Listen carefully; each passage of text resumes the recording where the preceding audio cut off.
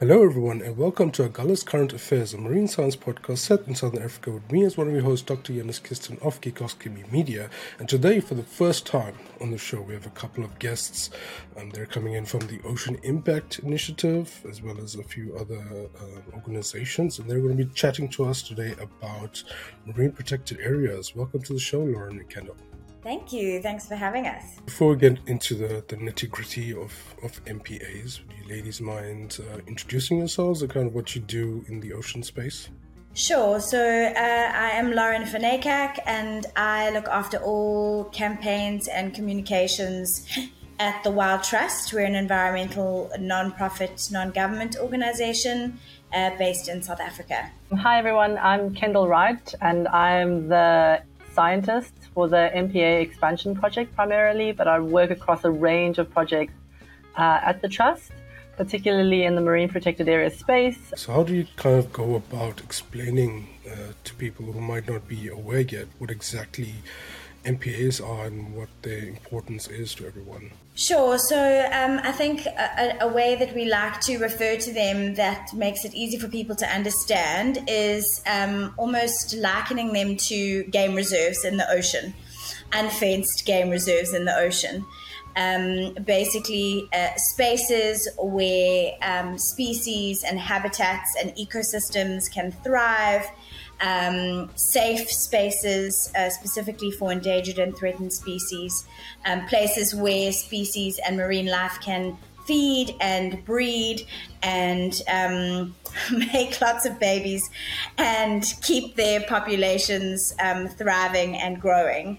Also, marine protected areas, science has shown us they produce bigger and more fish. They also help mitigate the impacts of climate change. They really are just kind of these thriving, amazing spots that help build on the health of the wider ocean. I just always think that the easiest way really to explain an MPA is, like our little bank account in the ocean. It's like the place that we protect and we look after it in the long term so that we can reap like the interest that comes out of it, if that makes sense, just to really make it simple.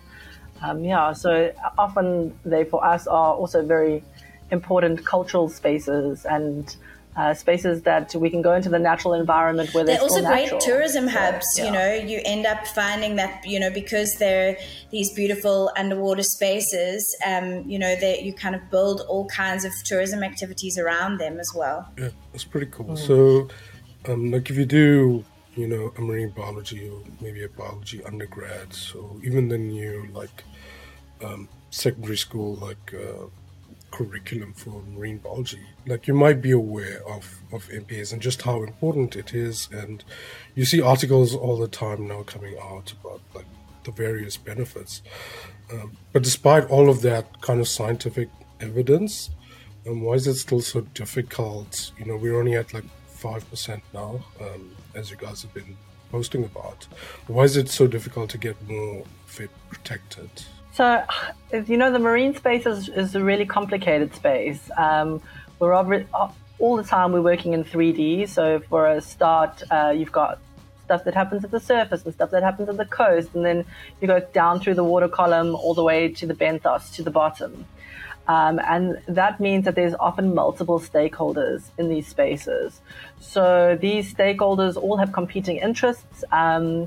And often it's the loudest voice in the room, which in the South African context is often the one that says they create the most jobs and money.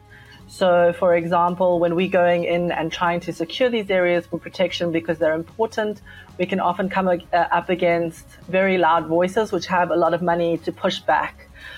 Maybe from the oil and gas sector or offshore mining that's becoming a thing, or even unsustainable fishing, like industrial fishing practices, which can be quite a loud voice for us to push against.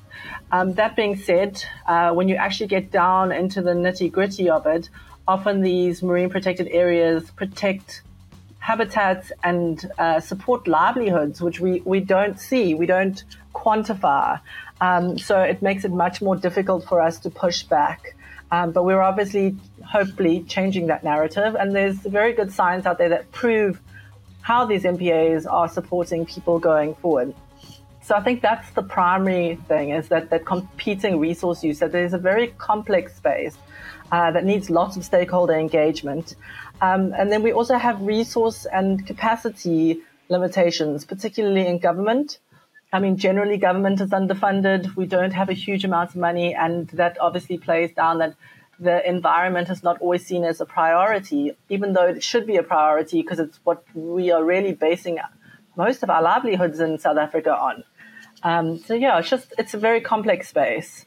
But saying that, it's not that it can't be done. It takes dialogue like sure, this. 100%. I do remember, to get to this spot took quite a while. I remember I watched a seminar by, I think, Mandy Lombard. She works in the space, right? And they were it took 19 years even to get to this spot where we are. So trying to double it, I imagine, is going to be also a bit more work in terms of communications. But speaking about that, the way I got in touch with you guys was because of your new media campaign that's called Where Is Our 10 online. So how did this whole thing come about? So Where's Our 10? Basically, we launched Where's Our 10 ahead of COP15, which is currently underway in Montreal. And essentially, one of the things that will be discussed there is obviously Target 3, which is 30 by 30. And essentially, 30 by 30 is the target of trying to get 30% of our oceans and our lands protected by the year 2030, which is just over 7 years away. So we don't have a lot of time. And 30 by 30 is also, it's an urgent goal, and it's a minimal target. So 30% is the minimal amount we need to basically keep our oceans alive and thriving and ensuring that they are able to keep giving us everything that we take. So linked to this 30 by 30 target, we as an organization that obviously has a lot of passion and a lot of interest for the country in which we are based, South Africa. We really wanted to use Where's Our 10 to put a spotlight on all the benefits that marine protected areas bring, and also trying to urge the government to take the step and to expand, because obviously the more each country contributes to that global goal, the better it'll be for the globe. So as a country, 5.4% is obviously not enough. And in terms of our planning processes, it seems that we are pretty far along in that process, and we kind of feel like the government and especially the NGO sector, we're all ready and geared up and happy to help and happy to support in helping the government get increased protection over the line. So essentially, Where's Our 10 being released in the social media space and actually also being pushed out, predominantly on social media, and actually, interestingly enough, by some influencers, which is very exciting. And just trying to use the hashtag to show South Africa that South Africans are in support of them taking this step and giving us more protection and contributing to this very important global goal. Yeah, and I think just to add to that, sorry, Yanis, I know you highlighted that it took us 19 years to get to this point, and I think it's very key here to know that it took us 19 years because we didn't have the systems in place and we didn't have the data available. But there's been a comprehensive data collation done that's been driven by SANBI, as well as the Department of Forestry, Fisheries and the Environment.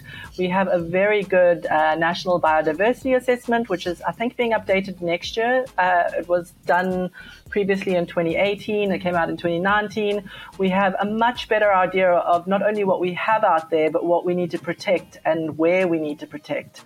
So the critical biodiversity areas map is available, and that highlights those areas for protection. So yes, it took 19 years to get there, but it put us in very good stead. And the Phakisa process highlighted 10%. So we said we'd do 5 as a stepping stone, and by 2020 we'll hit 10%. Obviously with COVID and all the issues around it, we've taken a bit longer, but we are definitely ready. South Africa is extremely good at that conservation planning process. So hopefully this next 5% it's not another 19-year process.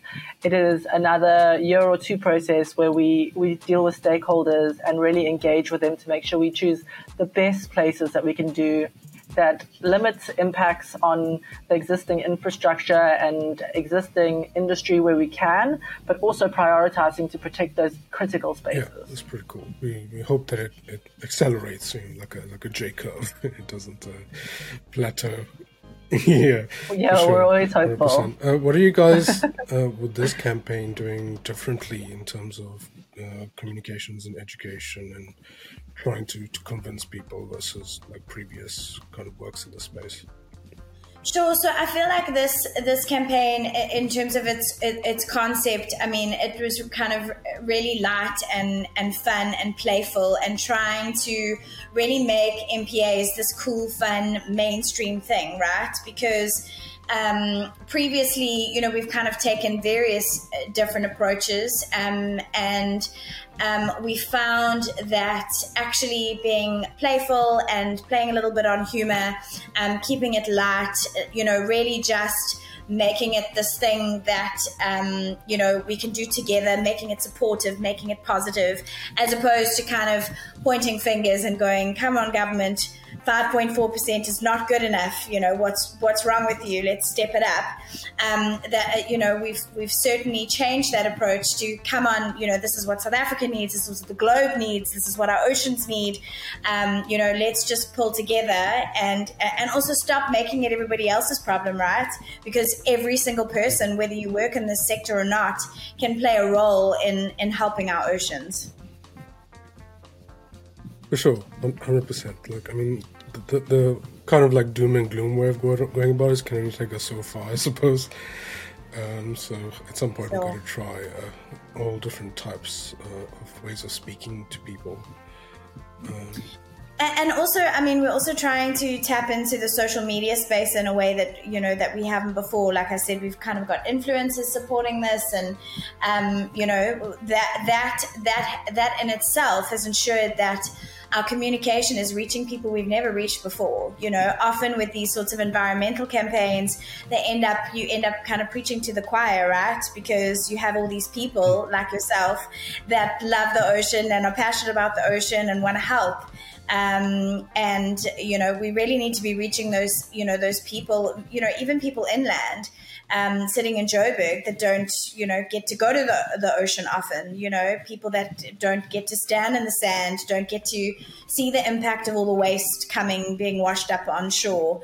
So it really is just trying to get this campaign and these messages in front of people that they wouldn't ordinarily meet, and helping them realize they can make a difference too. Yeah, for sure. 100%. So actually, like, getting these kind of marine ranges going and like planning it out and getting it, put into place. It's more of like a legislation and a law type of thing, right? But what can individual people like do to help this process along? Sure. So from a campaign and comms perspective, obviously just pushing out the hashtag and sharing content off the Ocean Impact SA pages on socials. Obviously, we have informative, educational content as well all the time outside of this campaign. So pushing the Ocean Impact campaign content out on your personal pages and kind of spreading the word is obviously helpful. We also have an appeal. We're trying to get to 100,000 signatures. I think we're on about just over 3, so we've got a long way to go. So we need all the help we can get, and it's literally will take you 2 minutes. You just need to plug in your name You don't even need to give us email addresses or any other information. We'll just add your name to that list of names, and then basically that appeal document will be sent to government to show them that these are all the South Africans or people across the globe that support MPA expansion in our oceans. So yeah, that's a way that you can help in terms of the campaign. Kendall, in terms of legislation and that sort of thing, I think it's quite tricky how people can get involved, but sure, it is tricky, but saying that there are processes that are underway at the moment, and they're often put out there. If you follow government websites on Facebook, they also have social media, so the Department of Forestry, Fisheries and the Environment, the white paper on conservation and sustainable use, that's been put out for comment, and it will have another round of comments. So these are all like key points where people can put through comments. And I know people are always scared and nervous because they're like, oh, I don't know that much. But I mean, everyone's opinion is important that they can put it through. And often it's, people that think they don't know that much, but are really working on the ground in these spaces that have seen the changes. So fishermen that see the change in what they're catching, you can really guide people in government and in science to look out for these like key areas that we need to work in. So I think people always think, oh, it needs to be someone that's, more educated than me to get involved. But it's very important that the general South African population says, actually, we need to protect our environment, and why we need to protect our environment is because every second breath is the one that always comes up. It's coming from the ocean. So we need to be involved all the time. And the more people that are involved means that the environment's voice is louder, and it means it gives us more pushback. And we see that very clearly with the oil and gas industry now, whereas before we often got steamrolled by seismic activities or oil and gas production that they want to put in, and the communities have said, actually, no, this is not what we want, and they've come out very strongly, and we've seen that voice. And these aren't necessarily university graduates. These are people that live on the wild coast, that fish, that subsistence fish, and that have lived for like hundreds of years in this way, that have said, actually, we're allowed to make our decisions for ourselves. So I think that's really important to remember. Oh, definitely. So check out Ocean Impact and find out where's our 10. But beside talking about MPAs, what else can people what changes can people do today to just protect the ocean in general? Sure. So there's some nice practical things that people can do in their personal capacity. So the first one that we always tell people about is an amazing app that WWF developed called the SASSI app, SASSI. And essentially, you can have that app on your phone. You're sitting at a restaurant, you're in the grocery store, you're about to buy this fish, you're about to order this fish. You can go onto the app, you can check whether it's sustainable, whether its populations are in trouble, whether it's sustainably caught. All of that sort of information sits there on that app. And, I think really as consumers, we really need to start making better informed choices. Obviously, first prize would be to cut seafood out of your diet entirely, because that is the simplest thing to do. Yeah. It is the easiest thing to do. But if you can't bear to cut seafood out of your life, then the SASSI app is the answer. So that you're at least making educated decisions. Another way is to always carry around your reusable coffee cup and a reusable water bottle. It is an investment in the environment and in the future, because plastic is just the devil. Even the disposable coffee cups, not even the actual cup itself is recyclable, because it has like a film layer on it that ensures that heat doesn't come through the cup. So never mind the plastic top, but the cup as well. And the issue is as well, people say, oh, but it says that it's recycled. And, often plastic can only be recycled once. And then it's in the environment indefinitely. So really just in terms of reusable water bottle, because single-use plastic bottles are just also awful.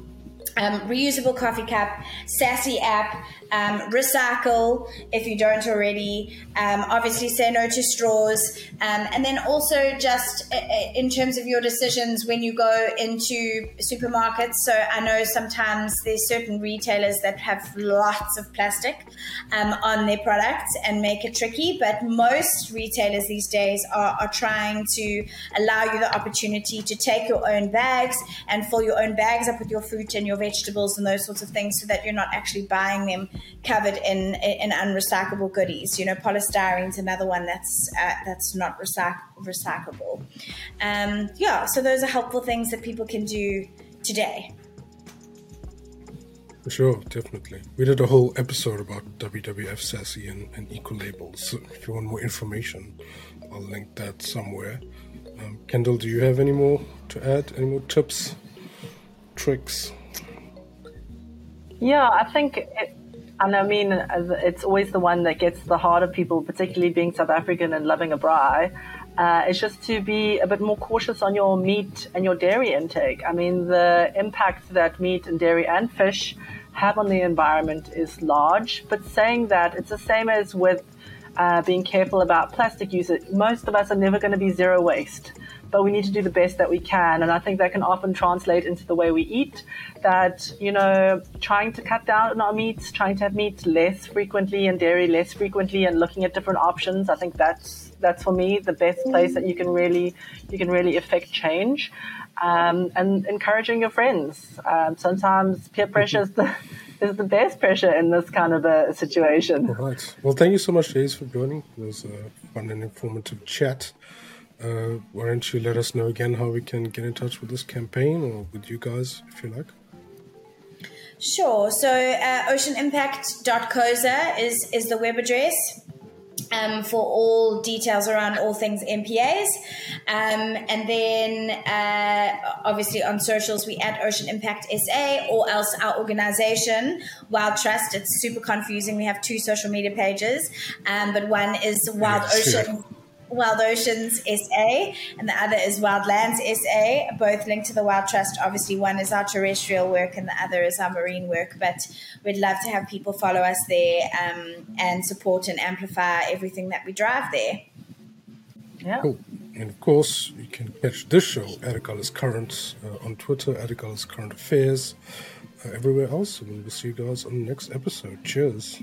Bye. Thank you so much.